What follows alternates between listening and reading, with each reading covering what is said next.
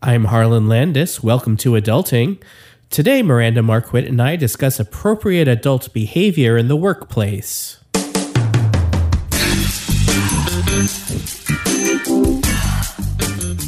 Welcome to Adulting, the podcast where we want to adult every day. Download episodes at adulting.tv.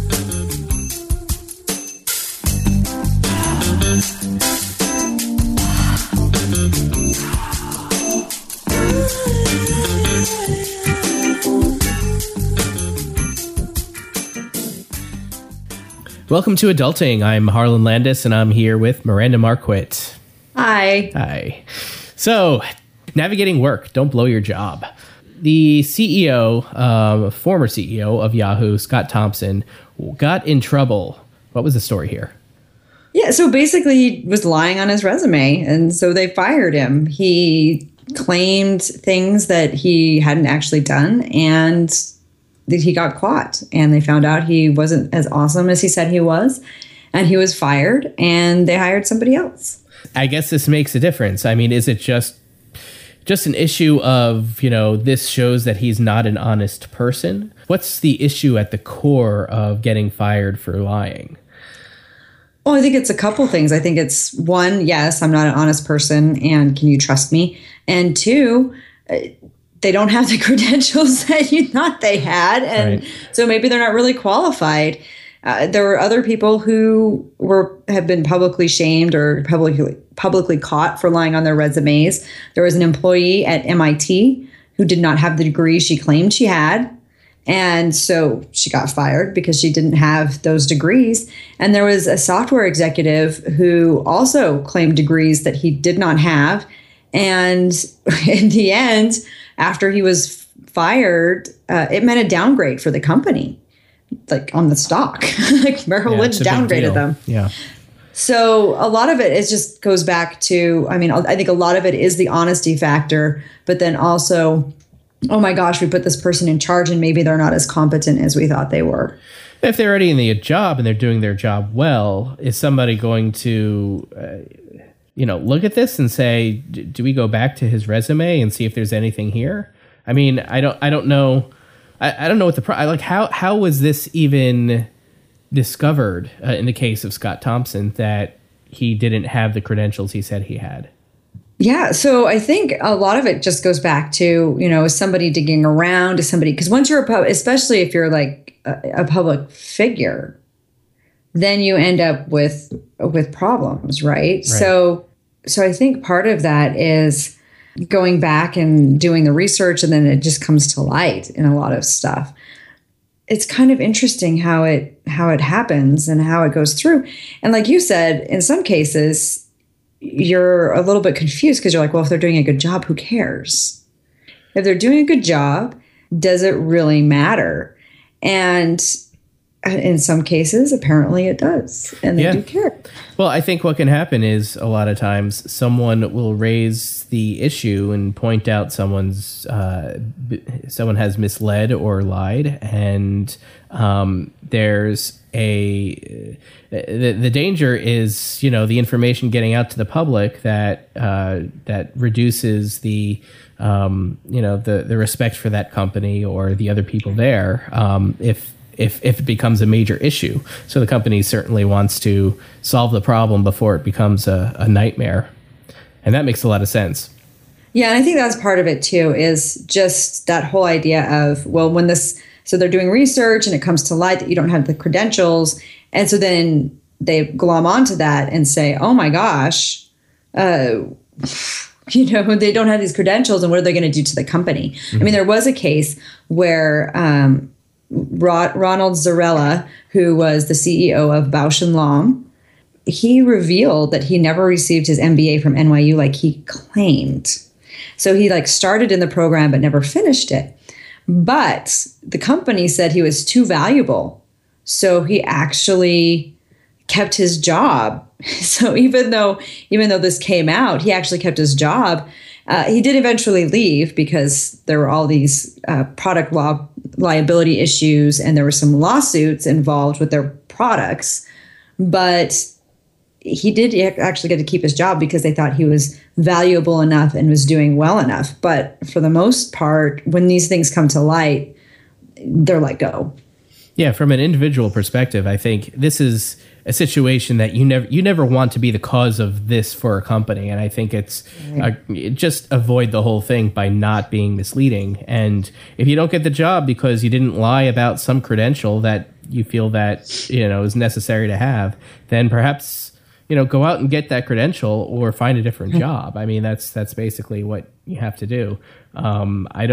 There's no reason to put yourself in such a situation where you're going to have to defend yourself, in the face of being caught in a lie like this.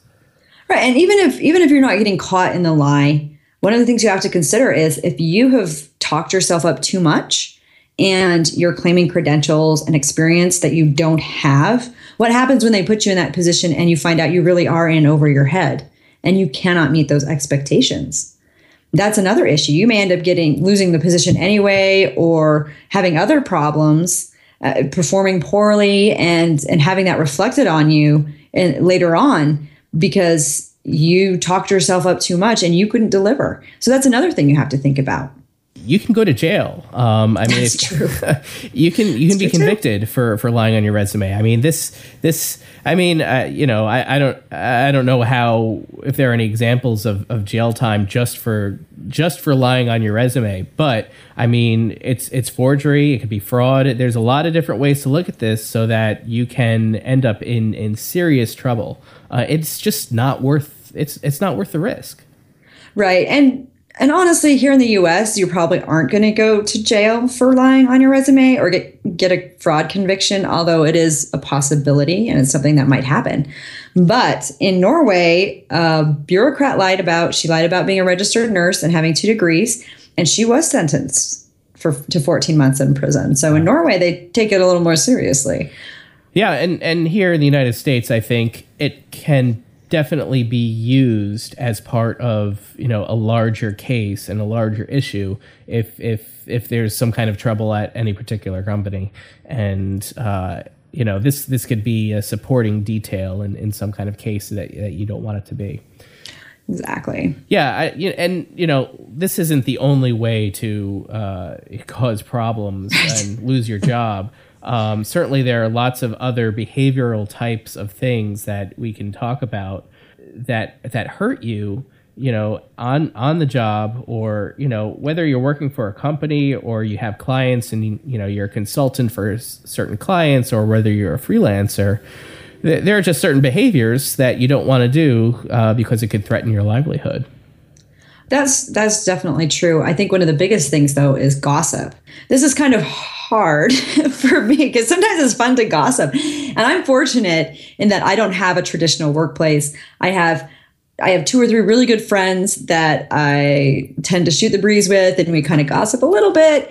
But other than that, I try and stay away from the gossip because this is one of the big things. You don't want it to get around that you're bad-mouthing somebody, and you certainly don't want to get it around that you're complaining about your boss. Yeah, sure. I mean, this is common sense kind of stuff, but the problem is that everybody does it, and there's a lot of social pressure to participate when it's going on around you. It takes a strong will to put up with that kind of pressure sometimes. Definitely. And I think another thing to keep in mind, as well as while you're the way you comport yourself, is remember, if somebody is talking to you about something, if somebody's gossiping to you about somebody else, there's a good chance that they're turning around and gossiping to somebody else about you and what you're doing. So keep that in mind as well. And sometimes I think about that too, and I'm sharing my stories with my very close friends. I'm just like, now what are they saying about me later? Yeah, I think, in a previous episode, we talked about understanding what the culture is and fitting in. And right. If the culture is so negative, then you still have to fit in somehow, but can you do it without gossiping and without being mean and, while still respecting people you work with? Yeah, and I think that's really hard. How do you do that? Because it's, I don't know whether you just do it by sort of subtly changing the subject to something work related, and that isn't, such a big topic or so person focused.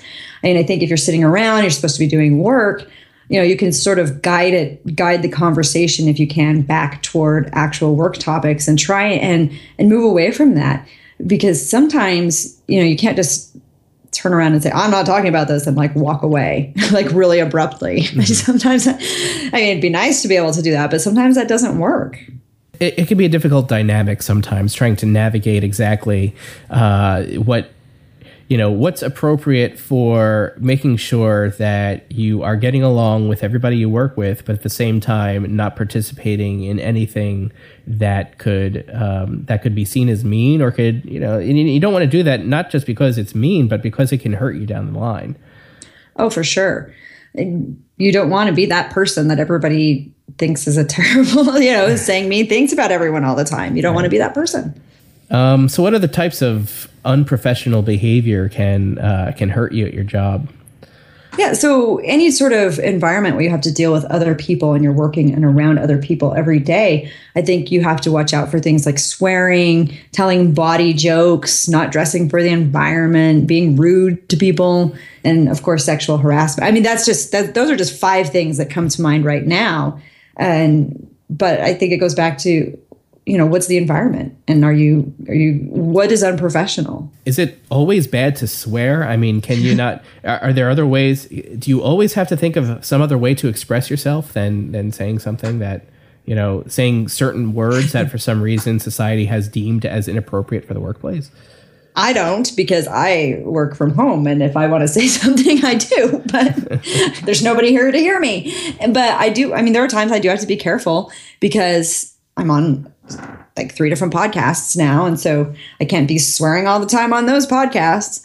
And I think it depends too on who you're talking to. If you're just hanging out in your group and you're doing a group project and one of you swears, a little bit, that's probably not a problem. But if you're having a professional interaction with somebody from another company or with a customer, swearing is probably a very bad idea. I think it just comes down to making sure you understand the expectations of whoever you're talking to. I think there are certain situations where you can say whatever words you want, and, as long as it's not offensive, because there's offensive swearing and there's non-offensive swearing. At least at some level, I'm sure there are people in the world who think that any type of swearing is offensive, and you have to watch out for that. But, if you know that's the situation going in, you are prepared for it. But if you don't know that that is the situation, sometimes you just have to assume that it is. And it's better to be on the safe side. There are people who do really well in the business world, but their persona, their character they have created for themselves could be a little bit abrasive and could be a little bit offensive to some people who think that swearing or other things that we might talk about later are part of what they do. Right. And I think that goes back to what we've talked about in the past episodes of who are you trying to be and what are you trying to accomplish? Mm-hmm. Because if you're an entrepreneur, or if you're trying to be this public figure that has a certain persona, then that changes the equation a little bit. And yes, you may be alienating some people, but those aren't the people that you're catering to anyway. That's not your target demographic anyway. If your target demographic is, climbing the corporate ladder and being awesome inside of your company, then you're going to have to behave differently. You have to decide what is your objective. Sexual harassment, that's just out no matter what. Right. I think there's always a question of, well, is something that you say sexual harassment or not? And how do you know how someone's going to react to something you say? If we live and breathe in one type of environment, how do you adjust to this environment where something you say could be considered sexual harassment? I think, many years ago in certain workplaces, it might have been more common to have pet names for women who worked in the office because there were few of them and it was a patriarchal society. And that's just the way men talked to women. Not that it's right, but this is how people behaved. And it was a standard. It was, basically the same throughout, whatever culture it was. So I guess the question is, how do you navigate that now, and how do you understand what to do and what not to say? And I think that's hard because in some ways it's kind of subjective to a certain degree because for one thing, I think it's hard sometimes for men to realize that what they do might be offensive just because they're in a position, there's still, well, we've made great strides. There's still a little bit of privilege attached, to this and, attached to what it means to be a man and all that kind of stuff. There's still a little bit of privilege attached to that. But I think what we're running into now, though, is one of the things you do have to watch out for is it's hard. It's hard to say, well, it goes back to what is that Supreme Court ruling on pornography? I know it when I see it, right? I mean, that's the official ruling, right, on pornography from the Supreme Court, no less. And in a lot of ways, sexual harassment is a little bit like that. If you're talking down to somebody, if you're talking to somebody in a way that's kind of disrespectful, or that can be construed as, as belittling them based on their gender or their sexual orientation or the way they express themselves, it can be construed as sexual harassment. And you do have to kind of be careful in those situations. And, sometimes I worry a little bit because I don't get out much and I don't work with people much. But when I go to a conference like FinCon, I'm like, hey, everybody gets a hug, right? But to a certain degree, I do have to step back and say, well, who is it appropriate to hug? Are these really people, are these people friends that I should be hugging? And does everybody really want to hug? And what it comes down to is saying, well, okay, I need to respect boundaries. And what are those boundaries? So no, not everybody gets a hug because that's, they've made that boundary and you don't cross that because that's their boundary and their prerogative.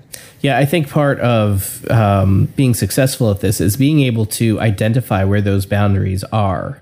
And that can be difficult and that takes practice. And, it might mean that you make a few mistakes here and there and you say something inappropriate or something that's wrong. And it not just on the sexual harassment side of things, but it could be anything that you say that just crosses a line. If you don't know where that line is, that's how you learn where the line is, by doing something that goes over it. And then, the only problem is you might not face those consequences. You may not realize that you went over the line because a lot of times people won't tell you that you went over the line. And then you find out later because, going back to the gossiping thing, someone said something about you crossing the line and you find out through the grapevine.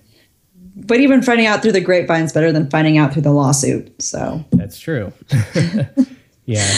But at the same time, too, I think part of it is also what we talked about in a previous episode about being teachable and humble and willing to apologize. If somebody tells you, hey, you've crossed this line, or if somebody seems uncomfortable with something you've done, that's when you need to take a step back and say, I'm sorry, I violated your boundaries.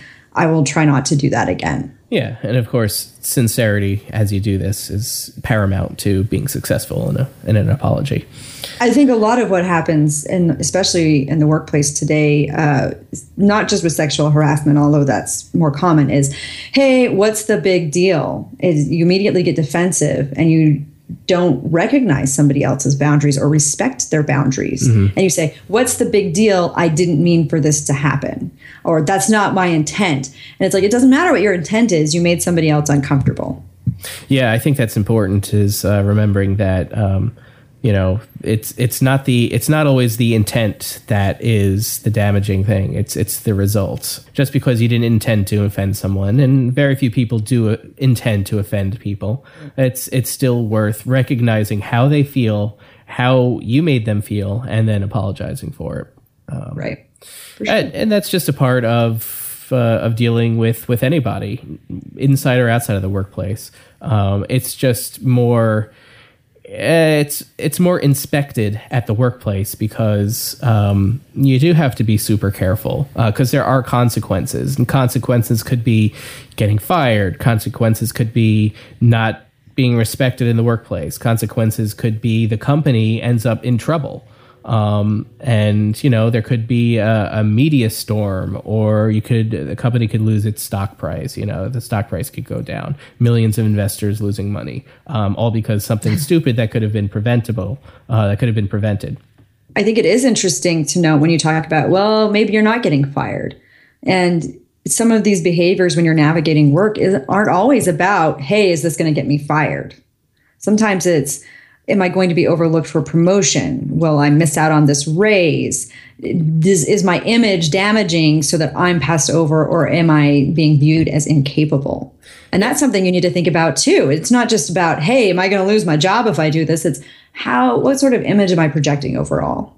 Right. And then, the image doesn't stop there. I think there have been times I've been overlooked for a raise or a promotion that I thought I deserved.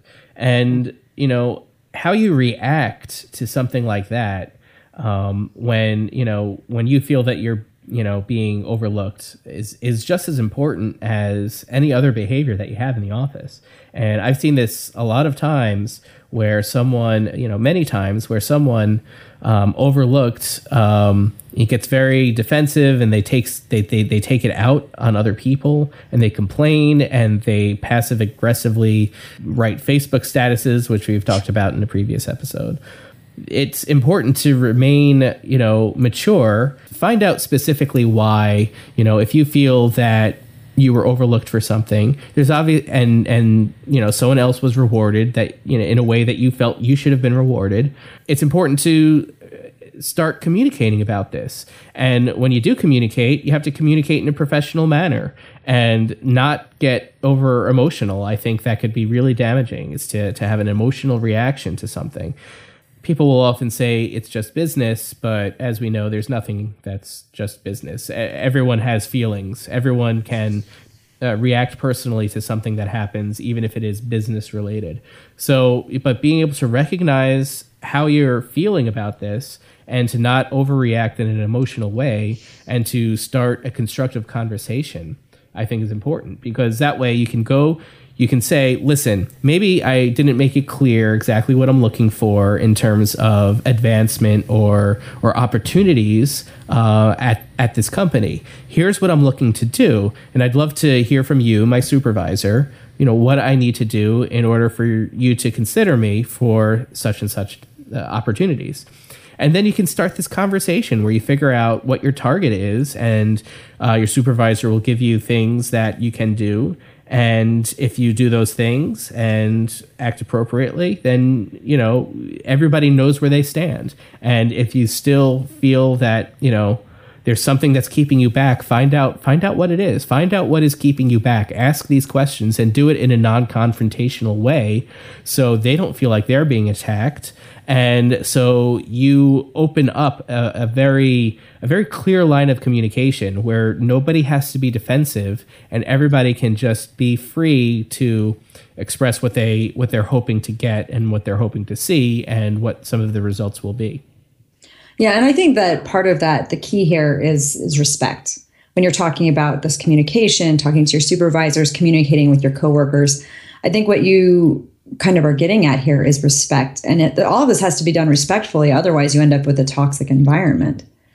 So how do you do that? I mean, how can you manage in this workplace with respect? And how do you avoid disrespect? What do these things look like? Yeah, well, it's a good question. I think, we've all felt disrespect. I mean, just like the pornography, we know it when we feel it. We know when we're being disrespected.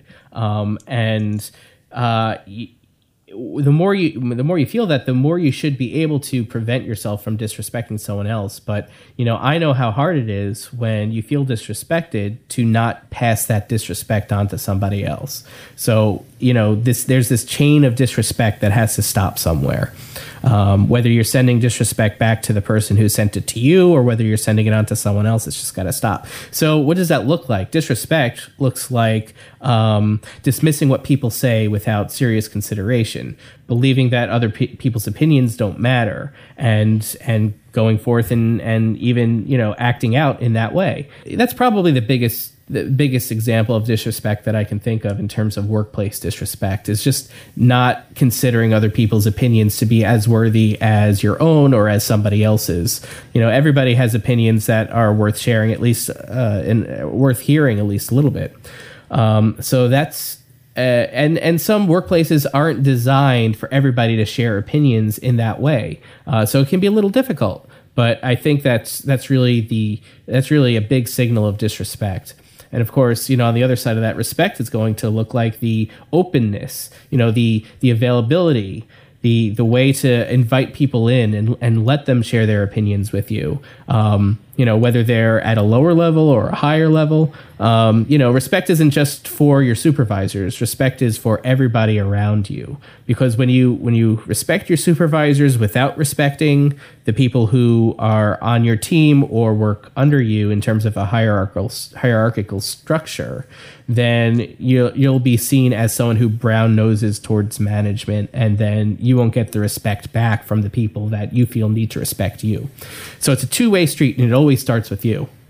Right. And that's a very good point, that if you want respect, then you need to start out by giving respect. Yeah, and knowing exactly, it's not just this feeling of respect, it's actually behaving in a way that shows people that you respect them. So, I could respect somebody in my head, but if I don't act in that way, if I don't show them the openness and the willingness to listen to them and to appreciate their ideas, then it's just as bad as not respecting them in the first place. That's a very good point. So the ultimate goal, of course, we're talking about behavior in a workplace, and so we're talking the goals that we're talking about are succeeding in whatever goals you have for that particular workplace, whether it's getting ahead on the corporate ladder or starting your own business and working with clients. All of these things that we're talking about play into how you can do better in that job, in that role, and kind of understand the dynamics a little bit better. Are there from there, are there specific things that you can think of that people should do to kind of ensure that they are, correctly navigating everything about work? Yeah. So some of the things that you can do immediately are to first review your skills and qualifications and make sure they mesh with your resume, and also make sure they mesh with where you're at right now and where you're working. Because a lot of the time, your job just feels unfulfilling if there's a skills mismatch, or if there's any sort of mismatch at all. But at the same time, if you're not doing something that matches your skills, then in the end, it may not work out for you or the company. So review your skills and qualifications and make sure that they match with your resume and also match with what you're doing. So make sure you're up to, and then also update your resume. If you've acquired new skills or new credentials or new responsibilities, take the time to update your resume now so that you're not scrambling to do it later. Yeah, and one of the things about resumes is it's a living document, and you can have many versions of it depending on, who you're talking to and who you're approaching and the job that you're in. You should have one resume that's for your current job that will allow you to move forward when the opportunity arises. If someone from your job comes to you and say, listen, there's an opportunity, can you send me your resume? You have it ready to go. Right. But there's probably another resume that you want to have for a company on the outside that approaches you or that you want to approach, and it could probably say different things while still being completely truthful. Things can be worded differently. You can emphasize different aspects of your experience. When you're dealing with your company, there's a language that you all share, and you can use that language. When you're dealing outside your company, perhaps they're not as familiar with operations that go on inside the company that you're in now. So you'll want to make sure that it's understandable to people on the outside. And if you're interested in so many different things like I am, and there's always a potential of someone asking you for a resume because they want you to volunteer for some organization, then you have another resume available for that kind of highlights different things in your life that would be relevant to that specific situation. So your resume there isn't just one resume. There isn't just one truth. There's many different potential for many different resumes. Yeah. And then the other thing that you can do right now is think about your at-work interactions and honestly evaluate them, and then figure out how you can be more professional and project that confident professional image. I think that's an overall way of approaching your job that is so important. Figuring out exactly what specifically you can do. I mean, you can go out and ask people, ask for feedback. I think that is really a big key here, is just trying to get the feedback, trying to find out what other people are thinking, how you're coming across in your interactions, find out what your supervisor thinks about, how you fit into the culture around the workplace, and just have these conversations so you're not stuck without knowing. Yes. Yes, for sure. So we have a reader question. Every week we go out and we ask people what they might like to know. And this question is really interesting. I'm going to ask Miranda here. Because who else is there? Because who else is there? Yes. So anything that we talked about, are the rules different for women? Do women have to think about other things in the workplace than men do in order to succeed in whatever their goals happen to be? Sadly, yes.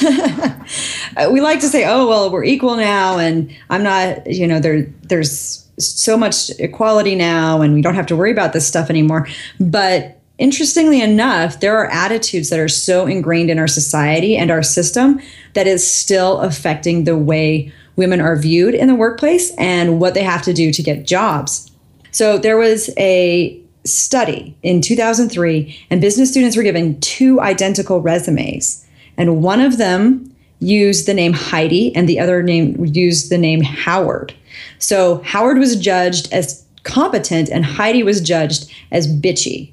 Okay, so this is exactly what they were judged as, and they were the exact same resume, but the only difference was we had a female name and a male name. They repeated the experiment 10 years later, and the woman's resume, she was found to be slightly more likable, which is great because it does show at least some progress in the way we're moving, but she was still judged as less trustworthy than the man. So these are the exact same resumes. The only difference is the name on them, but the women were judged differently. And so you have to think about that. Another thing you have to think about as a woman too is, how am I taking credit for things? Women are automatically assumed incompetent until they prove themselves. So as a woman, you have to prove yourself competent. As a man, you're automatically considered competent, and you're considered competent until you prove otherwise. So they've done these studies, and they found that the impression that a woman has when she walks in the room is she's automatically not qualified for her job. And so she has to prove that she is qualified. So women actually have to work harder to get the same respect and the same amount of credit as a man. When the man walks in the room, he's automatically judged competent, and he has to prove that he's not competent. So the woman has to prove she is, he's automatically considered it, and he has to screw up pretty heavily to be considered not competent. Well, that's really interesting because, perhaps this is a reason why corporate culture hasn't always worked, in terms of something that works for me. I feel like when I come into a job that, even though I'm a man, I still feel like I need to prove myself, and that other people feel that, other people think that I'm not competent until I prove myself. So that's really interesting that there's a gender line there. And of course, that's always generalizing. Right. So there's going to be people on, who feel differently than the rest of their gender feels. But, that's just really interesting that, that's why I feel I've struggled in certain workplace situations, because I feel I always have to prove myself. And the other thing that you run into, and it's related to this whole idea of, how aggressive should a woman be? And actually a woman who's just being assertive in the same way a man is considered being aggressive. If a woman shows any sort of assertiveness at all, it's considered aggression, even though it's not. It's kind of interesting. And they've done research, and they show that men and women both think that women should be nice and kind and nurturing. When men show anger, it looks like strength. And when women show anger, they're perceived as being out of control. And so you have this idea that if a woman shows anger or assertiveness, she's being aggressive and she's out of control and she's too emotional, because we expect women to be nice. And this expectation applies to men and women alike. Women expect women to be nice. Men expect women to be nice. And if you're not fulfilling that role, whether you're in a meeting or whether you're walking in the room at work, even when you're taking credit in a group project, if you put yourself forward and say, hey, I did this work, you're being perceived as being pushy. Whereas if a man says, hey, I did this work, they're like, hey, good for you, right? So it's a really interesting line that women have to walk, because they have to sit back and they have to say, well, I have to be able to get myself across and communicate my ideas, but I have to do it in a way that people don't perceive as threatening coming from a woman, because coming from a woman, it seems more threatening than coming from a man. It's really interesting. And the final thing women have to worry about is their biology.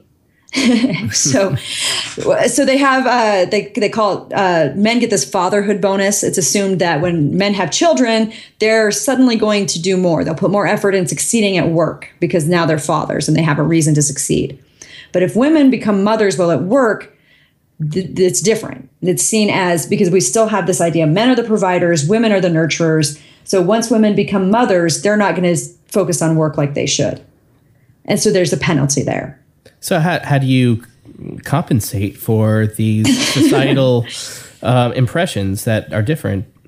So really the answer, honestly, is just moving forward and just keep banging away. I mean, it's these society things that it has to be baby steps. It's just like when I was talking about that study. Oh, well, 10 years later, Heidi on that resume, she's considered more likable. She's still considered less trustworthy, and she's still not going to get hired over the man, even though they have the same resumes. But she's at least more likable now. So we've, it's really sad. And you're like, I would like change to come now. As a woman, I would really like change to come now. But really, it's more about baby steps. And the more we see women in positions of leadership, the more we see women doing competent things, and as well as making mistakes. It's hard because once you see one woman make a mistake, you're like, oh, all women are awful and they can't do this. We don't do this to men. If you see a big CEO man failing, you don't immediately assume that all men cannot be CEOs. Mm-hmm. But if you see a woman make a mistake, women aren't fit to do this. And it's just one of those things that's just sort of in our society. And until we can see more women making in these leadership positions, see more role models out there, and see more of this, and see more of talking in terms of, hey, individual characteristics as opposed to attaching characteristics to gender, which is what we do a lot of the time now, rather than taking into account individuals. Until we can start doing that, this will still be a problem. But we are making some progress. And really the only thing you can do is just keep moving forward and being the best you can be. Yeah, I think that about sums it up. In all cases, men or women, just be the best you can be the best person, be the best employee, be the best business leader, be the best leader of people, be the best person. So on that note, I think we're going to wrap up for this week. Thanks for joining us today, and be sure to tune in next week. Thank you for listening to Adulting. Find resources for this episode or download other episodes at adulting.tv.